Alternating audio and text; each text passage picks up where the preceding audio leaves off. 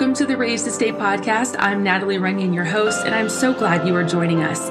I pray that every episode introduces you to a Jesus you've always wanted to know and remind you that out of all the reasons we have to quit, we have one reason to stay, Jesus.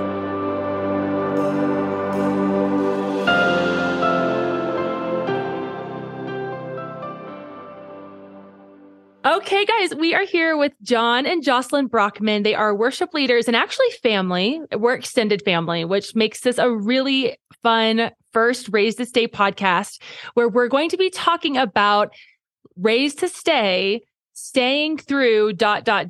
And I know each episode is going to just bring you guys so much hope and joy and just challenge to stay through the different reasons why we could quit, but we have one reason to stay, and that's Jesus. And that is the hope of what we want to talk about today. So welcome, John and Jocelyn. I'm so glad you guys are here with us today.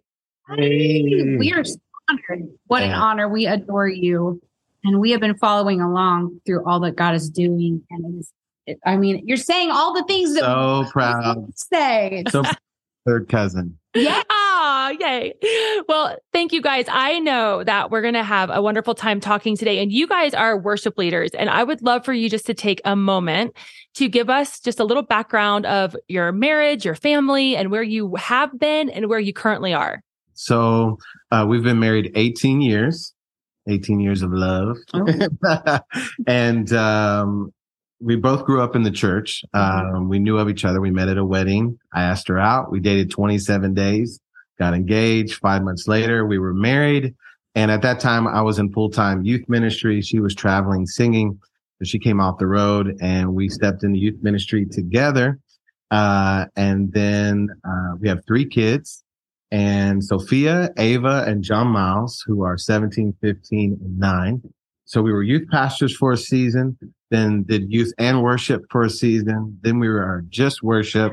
Then we were itinerant worship. But we've served at a few churches in Atlanta, Texas, Chattanooga. And now here we are in Minneapolis, Minnesota at Creative Church. We're executive directors of production. So we oversee worship, audio, video, lighting, and just speak into the life of the church. So there's so much I would want to say because I'm so proud of us and our life and our kids. But I'll give you the condensed version and that's where we are. Gosh, I have so many things I want to ask. So I feel like when we look at our ministry resumes, that it would be easy to look through all the different things. I mean, we're in our 40s, so we would look at all of the things we've done. And it would be kind of a hodgepodge of different things like youth ministry and worship ministry. And I mean, gosh, we've done all kinds of things.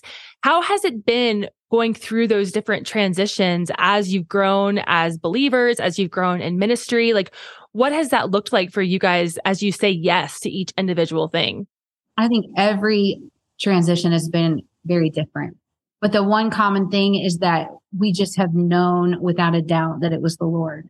Yeah. And he has given us a word, or he has spoken to one of us separately. And then one will be like when we were going to come here, I was like, you guys go ahead and you have a nice vacation. The pastor offered to fly the whole family out, which I love because I'm all about the whole family serving in ministry.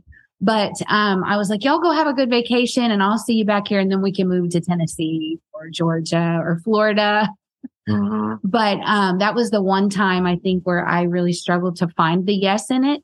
But once I knew, it was like, that's it. Just like marriage. Yeah. You just know that you know, and it is like God breathes on it. And we've always made the decisions together. Yeah. Not only in partnership with one another, but in partnership with God, and taking time to consecrate, to fast, pray together. And even as our family's grown, we've fasted with our family to make decisions and having them speak into it and what God's saying, but like Jocelyn said, ultimately there's just this resounding,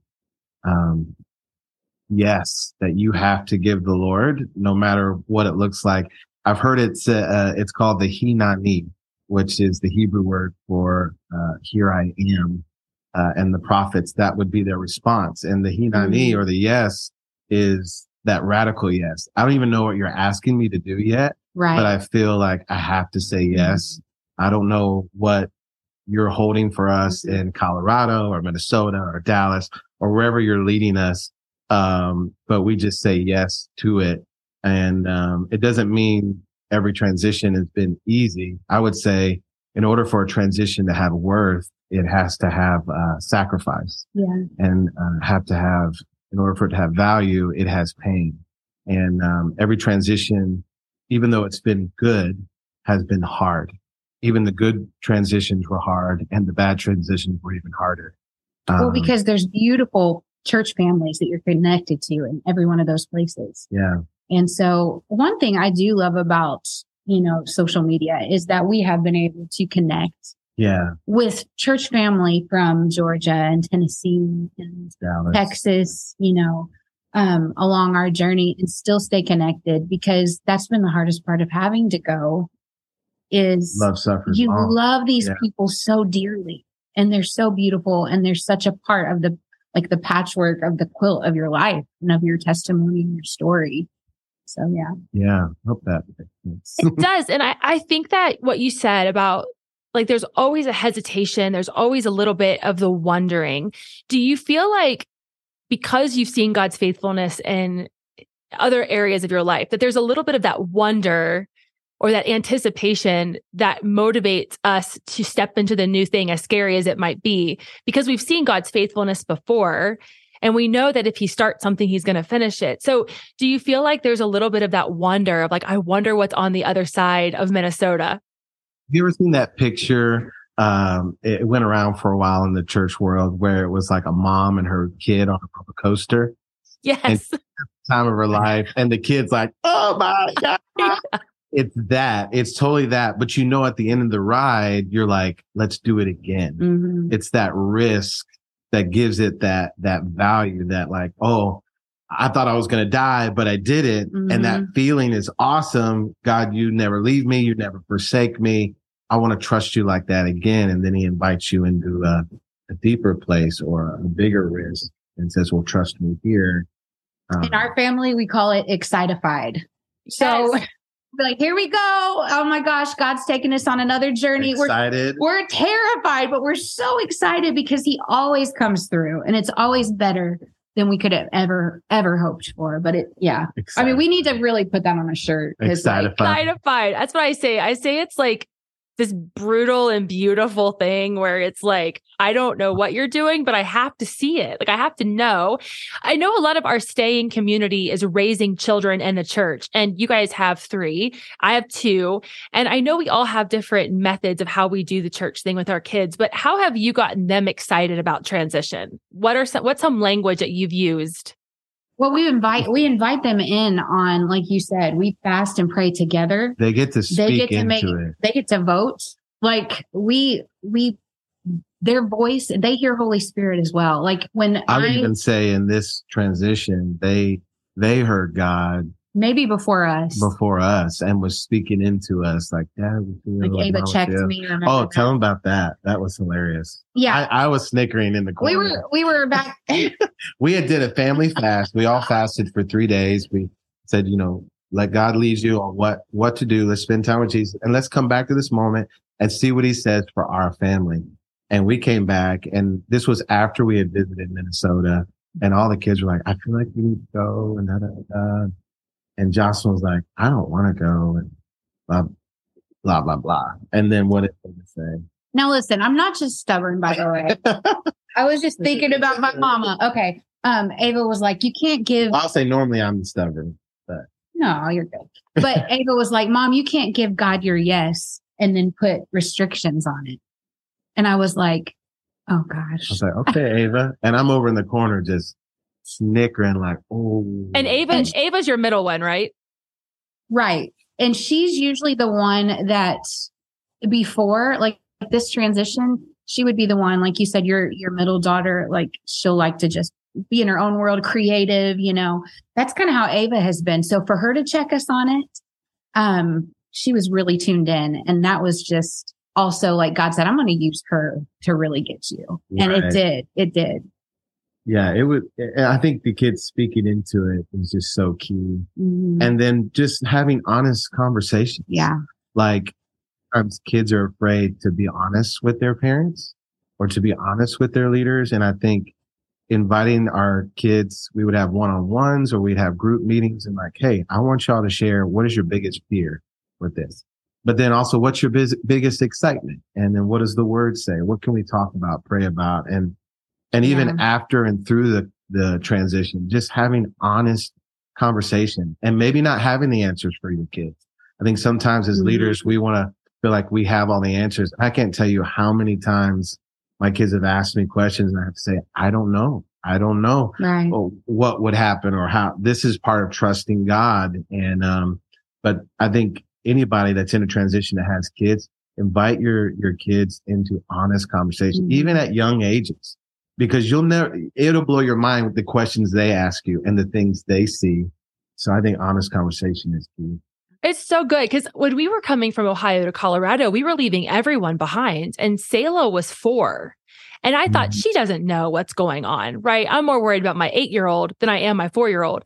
And we're in the van and she still had her pacifier. That's how young she was. And we had packed the whole house. We were on our way out. I'm thinking we're making an epic mistake because I'm leaving my parents. They're not going to have grandparents. And Selah's in the back and she looks at me and she takes her pacifier out and she says, Mom, when are we going on our adventure? Because we've been calling the transition an adventure. And I said, we're leaving in a week, honey. And she looked out the window and she said, good, because in my head, I heard God say go. And she put her pacifier back in her mouth. And it was like, you're like, you're crying. Yeah. I was at the red light, like, oh, go, God. And like, okay, Wow. Yeah. Wow. So you're right. Like they're not afraid and they teach us faith on such a different level. I know one question that everybody's going to ask because I get it every day is how do we know when it's time to go? Yeah. Righteous frustration. The thing is, I don't want to encourage people to think that has to be to leave anywhere. I mean, we were at our church in Atlanta for almost 10 years. And I remember saying, we're going to be there forever. Mm-hmm. And, the best pastors. And then it just shifted, and then I don't want to have this MO. Like I want to be in Minnesota forever. Like God, any step that I've taken has not been to leave a place, but has been to enter a place that I plan to be on forever. We've never viewed any transition as a stepping stone, which we know in our denomination we grew up in, not throwing shade, and it's not everyone. But there are some people that would use position as stepping stones to get to another place. And maybe that's a part of their story. But our heart is, God, wherever you lead us, we want to plant and flourish and be there forever. And then there's this time where it's like things start shifting and God starts speaking. And I think ultimately, I wouldn't say every transition we handled perfectly. There's been some immaturity on our part, trying to figure out what Jocelyn said is that righteous frustration. Like, why am I frustrated? You're getting Nothing's wrong. You're getting mad at the pastor who his sermons always ministered to you. Now they don't. You're mad at the youth ministry, the kids ministry, the people you sit at the table and work with, your volunteers, and really nothing's changed.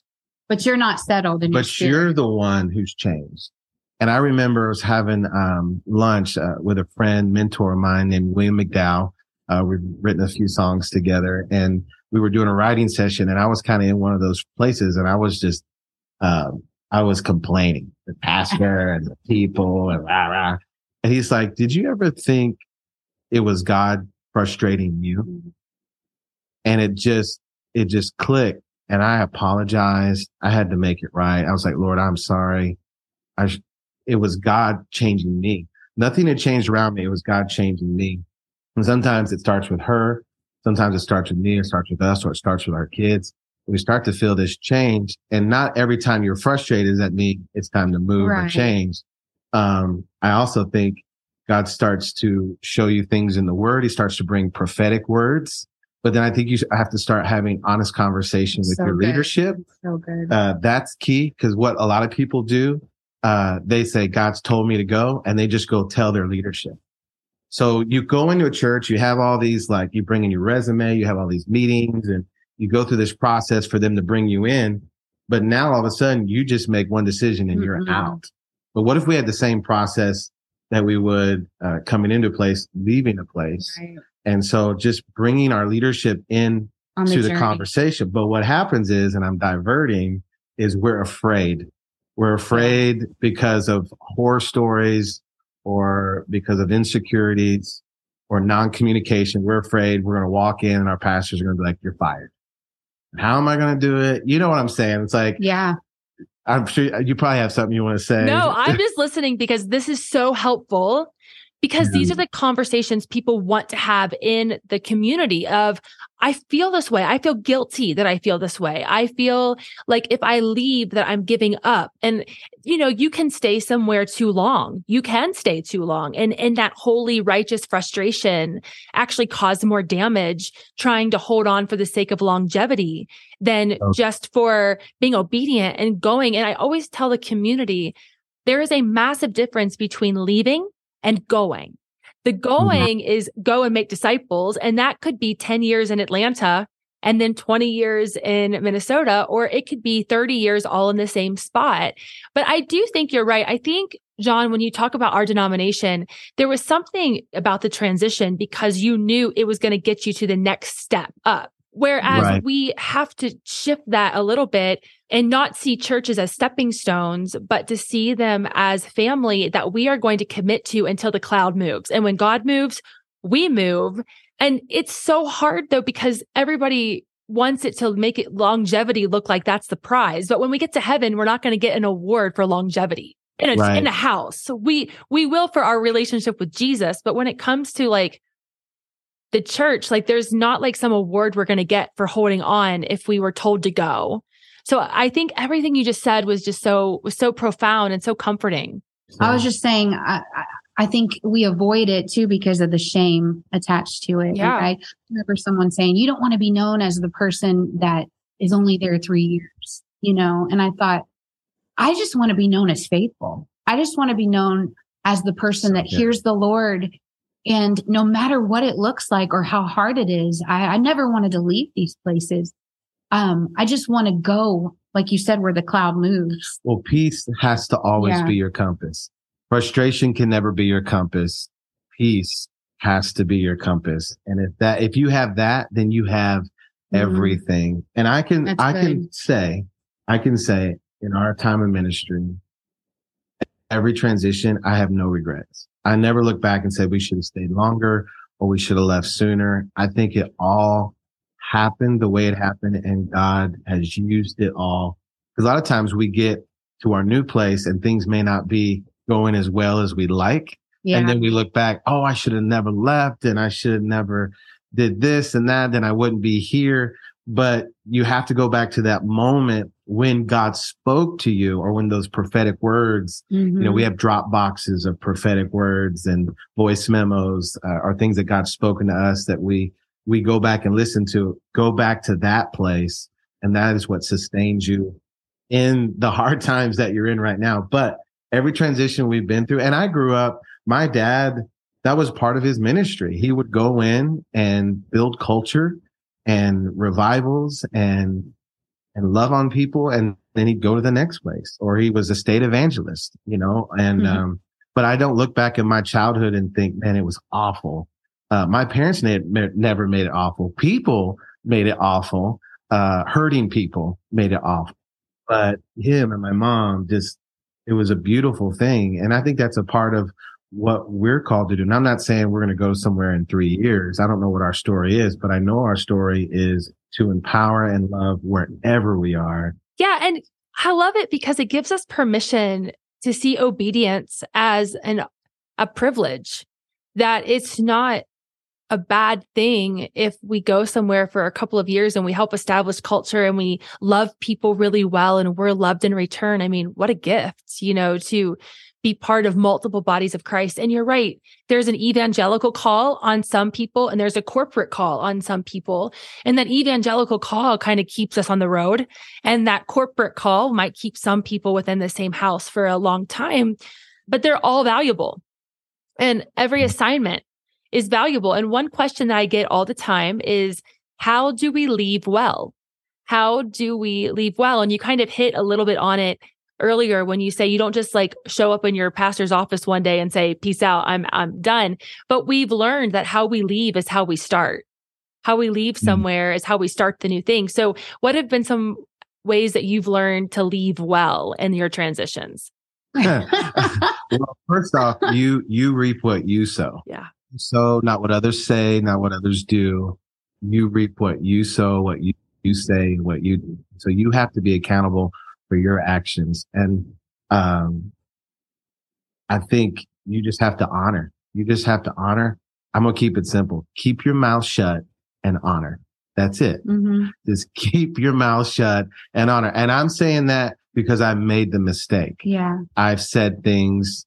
I've done things. I've made the mistakes and it's come back and it's haunted me. And the Lord has allowed me to go make it right. Yeah. And I think that's been beautiful, even though we've said some things or done some things in transition. Like we're human. We've never done this before. But we've been able to go back to all of our leadership and say, hey, I'm sorry. I should have never said that. I should never did that, and it's been really beautiful. But I just say, keep your mouth shut and honor, and you submit yourself to the leadership into the house. It's like, hey, this is what I'm feeling. Let's walk through this process together. And it may be a year, 2 years. It may be 2 weeks, whatever your leadership kind of decides and you come up with. But in that, just submit to that and honor, because honor is like currency in the kingdom. We say that in this ministry, that honor is a kingdom currency. And I think because we have a generation that doesn't want to be held accountable. We don't want accountability, and anything that looks like accountability, we cry church hurt pretty quick, because we don't want people saying you shouldn't have said that or you shouldn't have done that. And no matter, you said this earlier, no matter how well we try to transition, there's always a little bit of tension in there because people are people and we love people. And the only way we get hurt is if we love people. So Jocelyn, as a woman, how has it been challenging for you to, as John said, keep your mouth shut? Because I struggle with that holy justice. And I want people to know my motives. I want people to know my intentions. I want people to leave my husband alone and my children alone. What are some ways as women that we can learn how to kind of harness that holy justice that God has given us for a reason in these more tense seasons? I think the hardest thing for me has been anytime I feel like my husband has been done wrong. I can take it for me. Of course, your kids as well, but I've seen the sacrifice that he's made. I'm a 9 on the Enneagram. I am very laid back person. It takes a lot to really get me stirred up, but you mess with my man. And I know the man that he is, and I know the hours that he puts in and the integrity. I'm going to cry that he has. So anytime that I've ever felt like justice was not in the picture for him, that's when I've wanted to rise up. And you know what? Like you said, I've said things before, but they weren't things that I wouldn't say to the people. And I've said them to the people as well. But then I've also went back and made it right because it keeps me up at night. You know what I mean? I lose sleep. I become frustrated and bitter if I don't quench my tongue and take it to Jesus. And so has it always made sense right away? Have I always felt better about it right away? Have I always been able to just not have a day or two where I'm frustrated? No. No, it's not always perfectly wrapped up in a bow. But God has showed me along the way. And I'm trying to show my girls now. Because we just had a situation with them and I was like, listen, you can come to me. And I think it's good to have someone you can go to. I go to John, or I go to my friend Cassie, or I go to, a good, solid woman of God that is a mentor in my life, Amy. But those are people that I know will also check me, and say, hey, girl, it's going to be all right. You can talk to me, but just keep it there. And ultimately, God has healed my heart.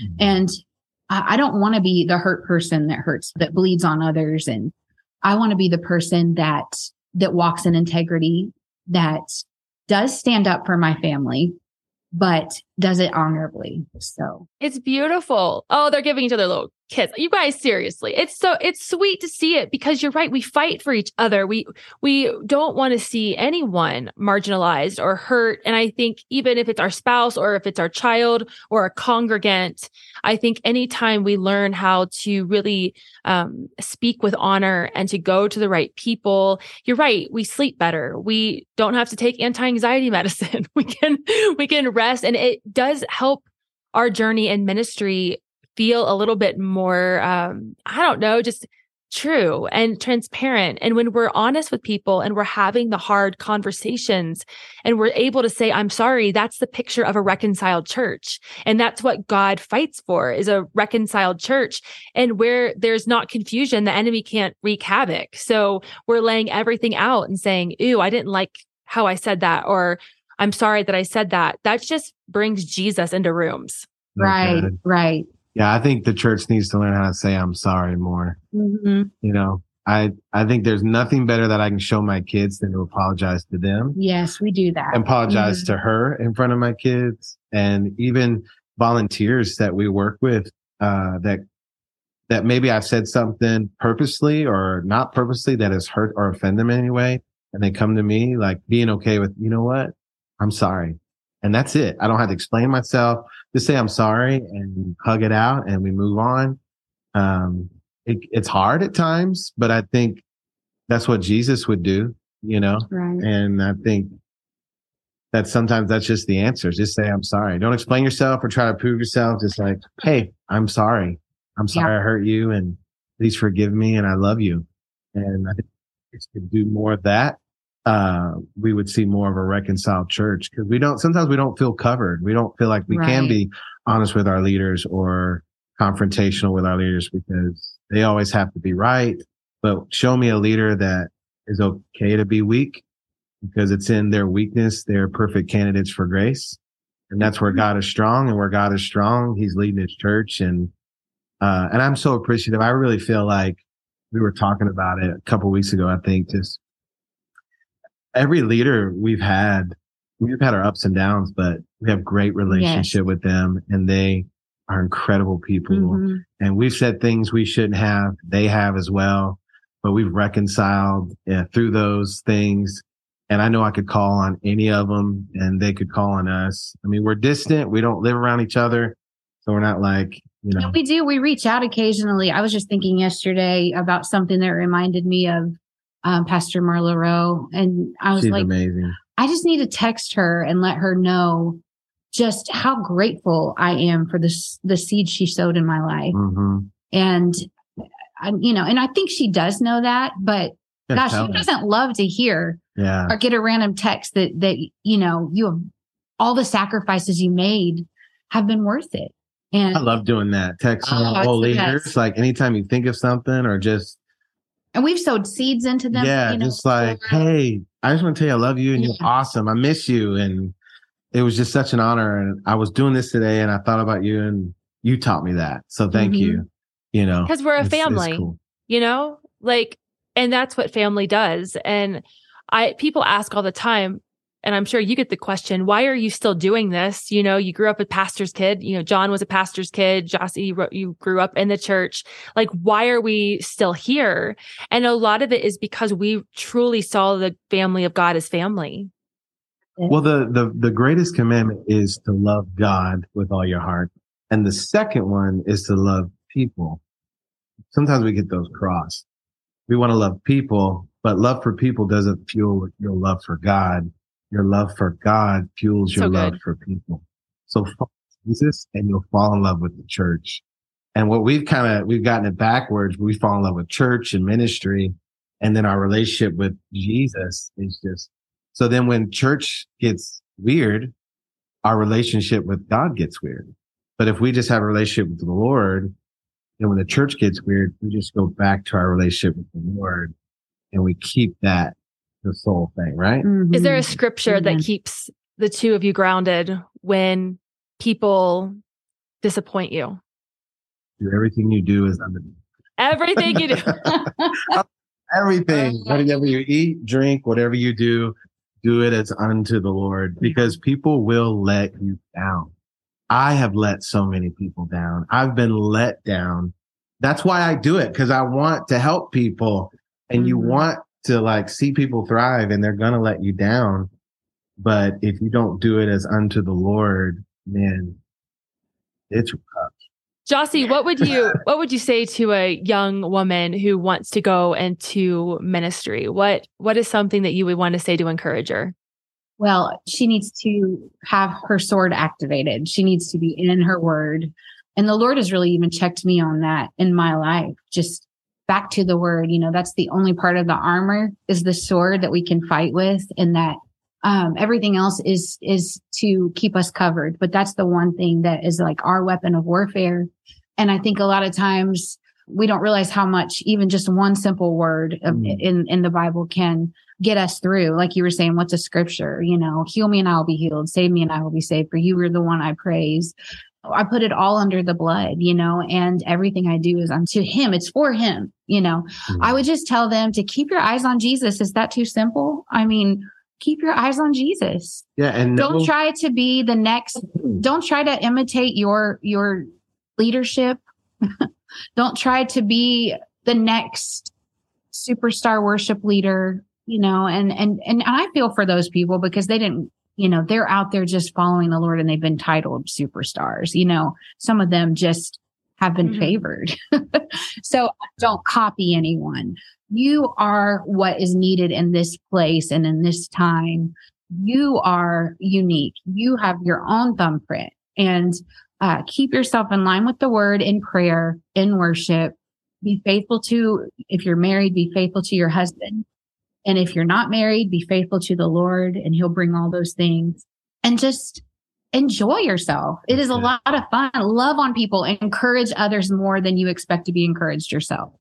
It's not going to happen as much as you would like, but you encourage others. You be what you want to see.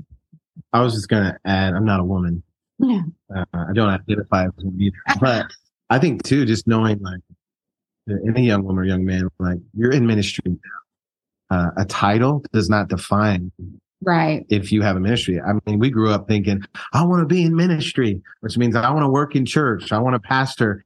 But then it's like, no, you're ministering now. Like I am, whether you're working at Subway or you're working at Burger King or you're a mechanic or you're working in the local church, it's all ministry. Ministry is not when I get there, then I'm in ministry, or when I get that platform or that mic or that title. But now you're in ministry now. Go and make disciples now. And some of the most incredible people in ministry that I've ever met don't grace a platform. Right. Their platform is their job, is where they work, and they do it well. So ministry. Well, I was going to ask you what you have to say about that. And that is a beautiful way for us to end. You guys, ministry is wherever we are. It is wherever God has entrusted us, and with the people he has given us, be it one or a million, he has trusted you with someone. Therefore, you are a leader and you are a minister of the gospel. And I hope that everyone who is listening to this does not disqualify themselves on what your resume looks like or doesn't look like, or how long you've stayed somewhere or how many places you've been. God is gracious and compassionate, and he does not make mistakes. And so you guys have just, encouraged me today. You've challenged me, and I know you're going to challenge so many people who are listening. I was wondering, John, if you would pray us out and just pray over those who are listening to this podcast. Absolutely. Before we do that, just thank you for having us. Yes. We're so proud of you and your third cousin. And you're amazing. You're amazing. And we honor you. So thank you. But let's pray. Lord, we love you so much. Holy Spirit, thank you for all the wisdom you've given us today and you will give us. I just pray for anyone listening, Lord, just the strategic time that someone may be listening or tuning in or watching, where their heart is right now. Holy Spirit, you are moving, you are working. And I pray that you would show them their next. Show them where to stay, show them where to go, show them where to sow, and love on them, minister to them, bring people around them to encourage them. And I pray for them as leaders and the leaders that they're over, or the leaders that are over them. I just pray that they would be raised this day. Yes. And we thank you that what you're doing in Natalie's ministry, I bless her and her husband and her beautiful children and everything she puts her hand to. We bless her book and we just speak life over her and over her rest and over this next season, this triumphant season. We declare she's a champion. And everyone listening today or watching, we just speak life over them. If anybody has sickness in their body, we declare healing. If anybody needs peace, you are the peace speaker, the Prince of Peace. And we love you so much. I honor my wife. I thank you that I get to do this with her and my beautiful children. And we give you all the glory in your name. Amen. Amen. Well, thank you guys so much for being here. And thank you, listeners, for listening in to the Raise This Day podcast. Give us a like or a share, or just let us know how you feel about what you're hearing and who you'd like to hear from next. And as always, we are Raise This Day.